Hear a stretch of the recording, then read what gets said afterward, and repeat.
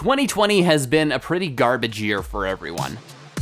But as we close this year out for good and look forward, I do want to highlight something good that happened.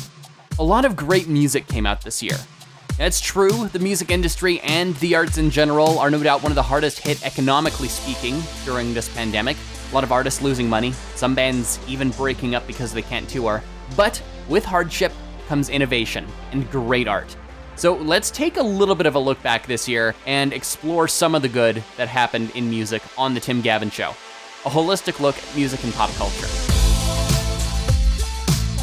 With any major catastrophe, you're naturally going to find someone using that sense of fear and uncertainty to create art, kind of leave a snapshot of the times. In fact, we've had more time than ever to do that this year, whether it be baking, photography, writing, or making music. And quite a few artists have managed to put together some decent works related to COVID-19 in some way. One of the most in-your-face about it releases is at least one of the most amusing too. Chromeo released an EP back in June called Quarantine Casanova. With songs like Clorox Wipe and 6 Feet Away, it takes a lot of the more mundane parts of the pandemic and made it sound, well, kind of fun. It started up purely as a joke. Chromeo put out these really quick and easy songs, and fans just latched onto them.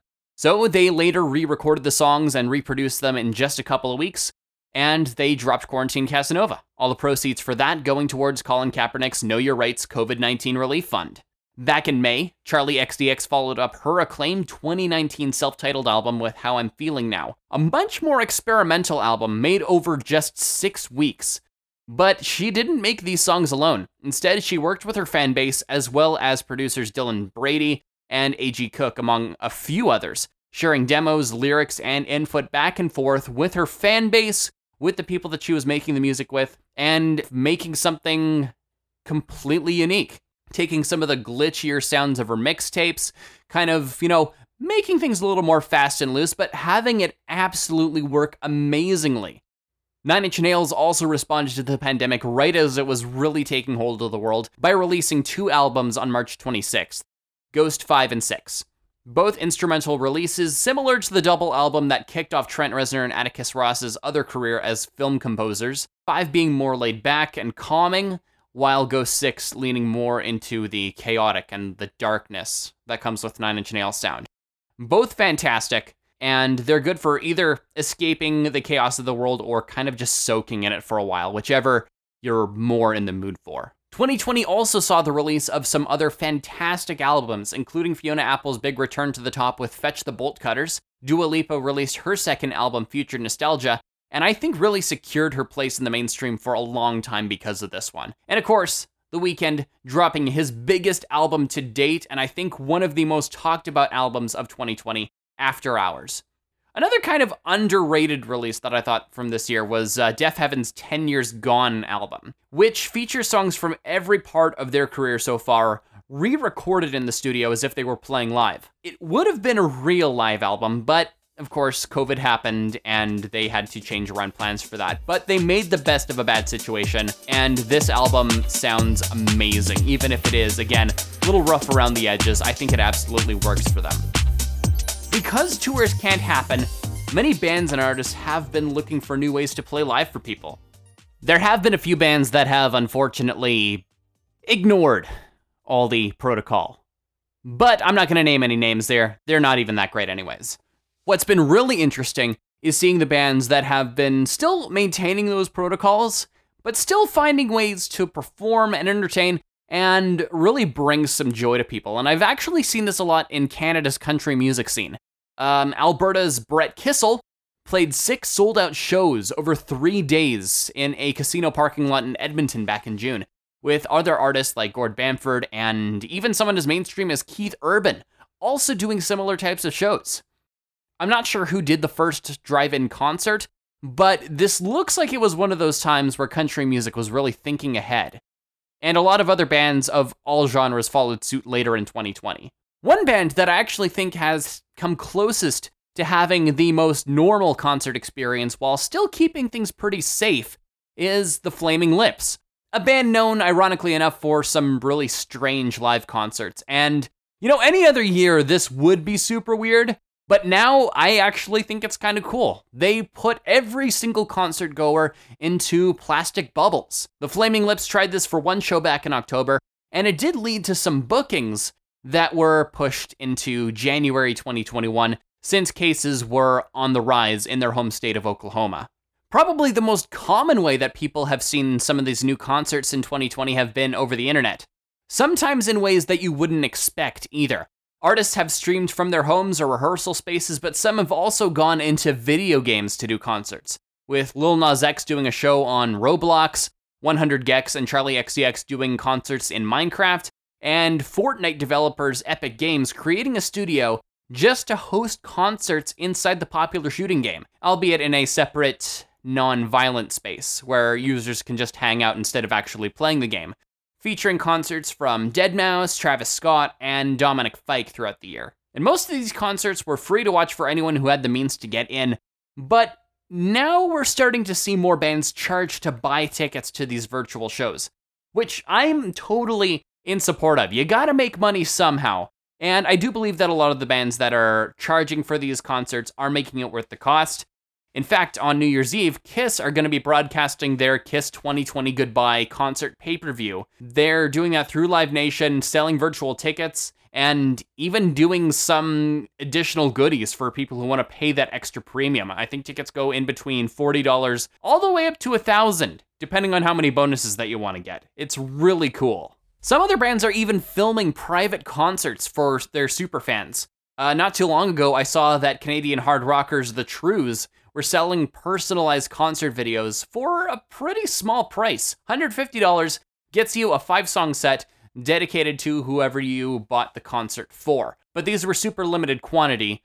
But still, I think it's a really cool idea, and I wonder if this is something that maybe will happen again in the future. Even without the concert experience in its full form, musicians have been going kind of more behind the scenes and having what looks like a lot of fun, or as much fun as they can under lockdown. One of the more unique at-home concert experiences that I've seen was from Greg Puciato, the former frontman for Dillinger Escape Plan. Now doing a solo career, he dropped his first solo album not too long ago, and did a live stream show / release of 5 brand new songs, which he called F Content, which I absolutely love the name for that. Green Day's Billie Joe Armstrong also did a series of cover songs throughout the year called No Fun Sundays, later releasing a solo cover album. Dave Grohl and producer Greg Kurstin also covering a few songs very recently, celebrating the 8 Nights of Hanukkah. And throughout 2020, Goldfinger have also recorded a lot of in-studio performances to share during this quarantine. But one of the biggest and most important innovations, in my opinion, came through the website Bandcamp. To help their users out and, of course, get a little bit more good PR, the site started doing something called Bandcamp Fridays. Now, the first Friday of every month between March and December, they would just not take their cut that they would normally ask for from artists. So each day of that month, artists would make every single cent from the music that they sold. No money getting sent to Bandcamp. It would all just go into the artists' pockets. And fans ended up paying artists collectively over $500 million in 2020. No word yet on if this will continue into 2021, but, even with the small percentage that Bandcamp takes to keep their website running, I do strongly encourage everyone to buy music off of Bandcamp whenever they can. And if you're going to release music, make sure you sell it there too. And look around a little bit while you're there. It's the closest thing that we'll get to looking through random stuff in a record store that you can do online. And who knows, maybe you'll find something that you never expected to like. Now, besides these new ideas and concepts that are coming up in the music industry, I can't state enough how much good music came out this year. Even though a lot of music got pushed into 2021, I was still blown away by how much creativity could be found in the few songs and albums that did get released. So I wanted to share my 5 favorite musical moments of the year. Starting out back in March, for 2020, we can pretty much divide the year into pre-pandemic and during pandemic albums. And there were a lot of great releases from the likes of Tame Impala, Lil Wayne, Pet Shop Boys, and Ozzy Osbourne. Through no fault of their own, I kind of feel like a lot of these albums kind of just fell by the wayside in the wake of all the craziness that 2020 brought in. But there's one album that rides that fine line between pre and during pandemic music. Dua Lipa's Future Nostalgia, released on March 27th, which to me kind of feels like the day when things really started looking bad. But the way this album sounds, the bright light it shined on this hellish year, made it one of my favorite albums ever, and I think one of the few 2020 albums that I won't associate with the pandemic. I was already a huge Dua Lipa fan before this, but this album just really takes her to that next level for me, you know what I mean? Fast forward a few months, and someone who I didn't really pay much attention to released the most talked about song of 2020. Cardi B and Megan Thee Stallion on WAP. Probably one of the dirtiest songs of 2020, or at least the most openly dirty. And again, this song isn't normally my thing, but it has a good beat, it's catchy, and I'll gladly listen to it whenever it starts playing. But the thing that I love the most about it might not be the music itself, but what this song does. Gets people talking. And it feels like it's been a long time since a song has stirred up this much controversy. I have not seen this many, prudish people get upset over a song since I learned about the PMRC and the origin of the parental advisory sticker.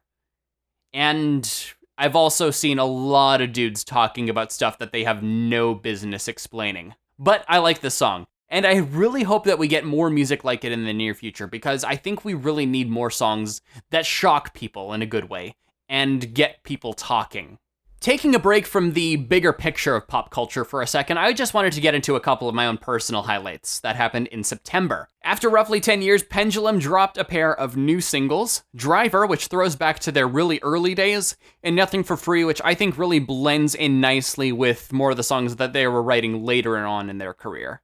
But both these songs just fit in so nicely with their back catalog, and unlike a few comebacks that I've seen, they sound amazing and really feel like a breath of fresh air too, kind of mixing like the old with something new. And I just think that's a really great thing. And I really feel like Pendulum have made the best of a bad situation this year. When the pandemic started and a festival that they were supposed to headline got canceled, they moved the entire lineup into their home studio and did one of the first live stream festivals for 2020. And later on, dropping those new songs and setting up a stage on a floating hotel in the UK called Spitbank Fort, and doing a mix of DJing with some live music and singing thrown in there too for a really cool concert experience. About a week after that, comedian and YouTube personality Neil Cicierega released an album called Mouth Dreams, the latest in his series of mashup albums. Also his first one in 3 years. I didn't expect to hear more of it, but I think this might be his best album to date, in my opinion. Doing some really funny things and going to some really weird places with elements of songs by Queen, Johnny Cash, The Talking Heads, Marilyn Manson, Aerosmith, Green Day, and, really too much to mention. In fact, it's one of the few albums that I think really has a spoiler warning, so I can't really explain more of this album without ruining the surprise, but trust me, you're gonna love it. And it's one of my favorite albums of 2020. And one of my favorite memories of this year is really tied to this album. So I think I'm really going to love it forever.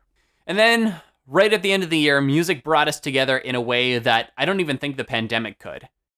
There's a lot of things that people at large disagree on. But this year, I think I can say in confidence that we can all think alike on one thing. The Grammys totally suck ass at picking nominations. The biggest issue being that the biggest album of 2020, After Hours by The Weeknd, got completely snubbed in every category that it was eligible for, with The Weeknd himself, Kid Cudi, and even Elton John weighing in on the discussion and just coming out hard against the Grammys. And I gotta say, I have never loved hating something more than I do this. It's almost a relief that this year is over. I say almost because we're still not done with this pandemic, but, things aren't looking completely dire. I have some optimism, but I refuse to make any hard predictions because I really don't want to jinx anything. But I do have a few hopes, specifically for the music industry going forward. I hope that even when we can go back to normal concerts, that bands will also do live streams for their shows for people. It's a great way for fans who either can't go to shows or are just uncomfortable in crowded venues to get their live music fix. And for fans who would otherwise need to travel to see these concerts too. And I think it would be a great way to find out where more fans are so they can plan out their tours accordingly. I also hope more and more people will buy music on places like Bandcamp or right from the artists themselves. This year especially, it's becoming more obvious that a lot of the time the major labels really aren't necessary. That being said, there are a lot of smaller labels that I'll continue to support as long as they pay the artists well and treat them fairly and actually do work to promote their music without forcing artists to sell out. If they can do that, then I'm all for it, but a lot of the major labels, not really needed anymore. Also, I feel like the pandemic really took a lot of attention away from some otherwise great albums, especially the ones that came out before April 2020. So I hope that some of these albums will get a re-release, maybe a deluxe version, that gives that music the recognition that it deserves and helps get the stank of 2020 off of it. Thanks again for listening to The Tim Gavin Show. Follow me on Facebook, share this with your friends, links to the page in the show notes, along with some sources, my blog, more listening of some of the music that I mentioned here. I'm Tim Gavin. I'll talk to you next time.